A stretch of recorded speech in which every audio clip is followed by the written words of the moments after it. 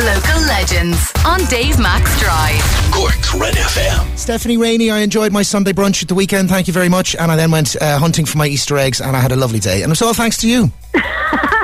Well, thank you so much for tuning in, giving me your Sunday, even though you were off, Dave. That's very, very good. Yes, and I was just furiously thinking to myself, I hope Stephanie wasn't off last Sunday and I haven't just outed myself.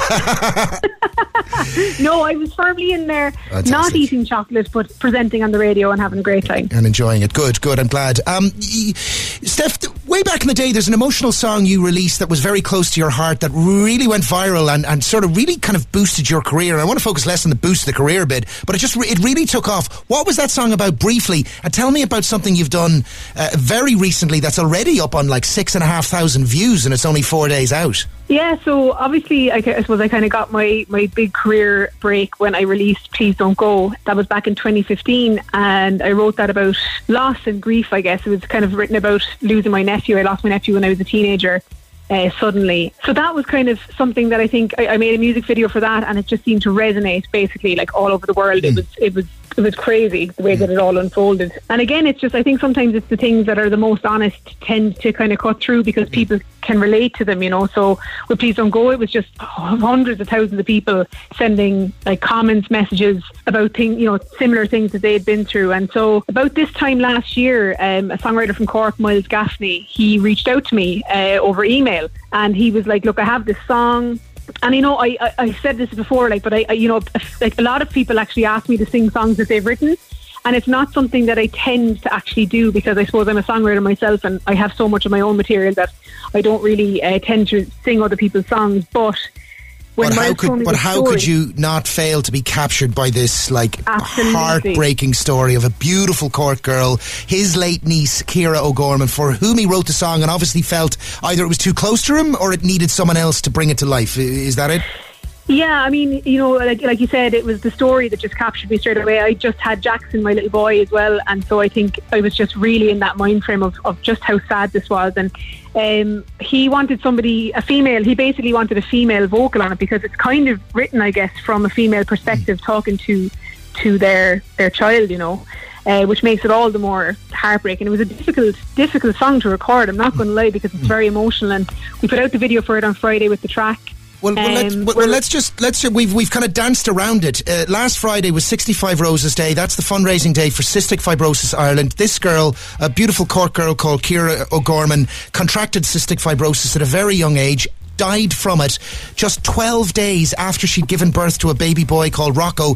Ciara herself was only 24 at the time. I mean, you watch the YouTube video and it tells the story in narrative form as the song plays, and it's just, you know, you're 30 seconds in, you're like, yeah, I can't believe this. This is horrendously heartbreaking, and my thoughts to all family and friends, but I presume out of that dark, horrible story, they're touched by how beautiful this song is and what it might do for cystic fibrosis and 65 Roses.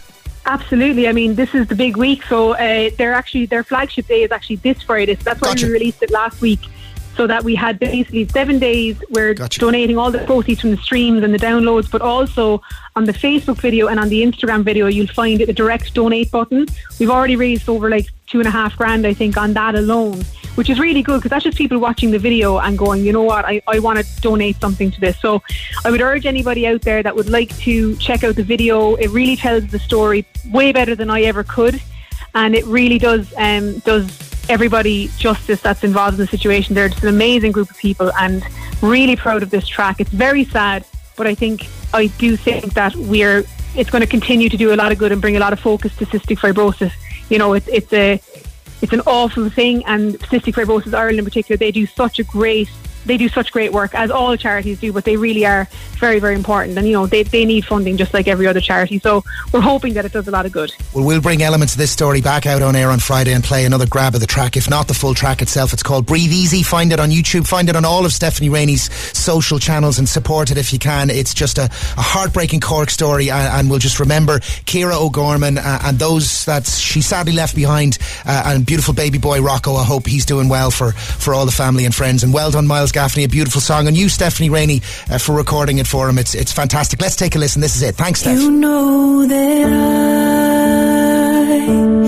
I fought all of my life just to breathe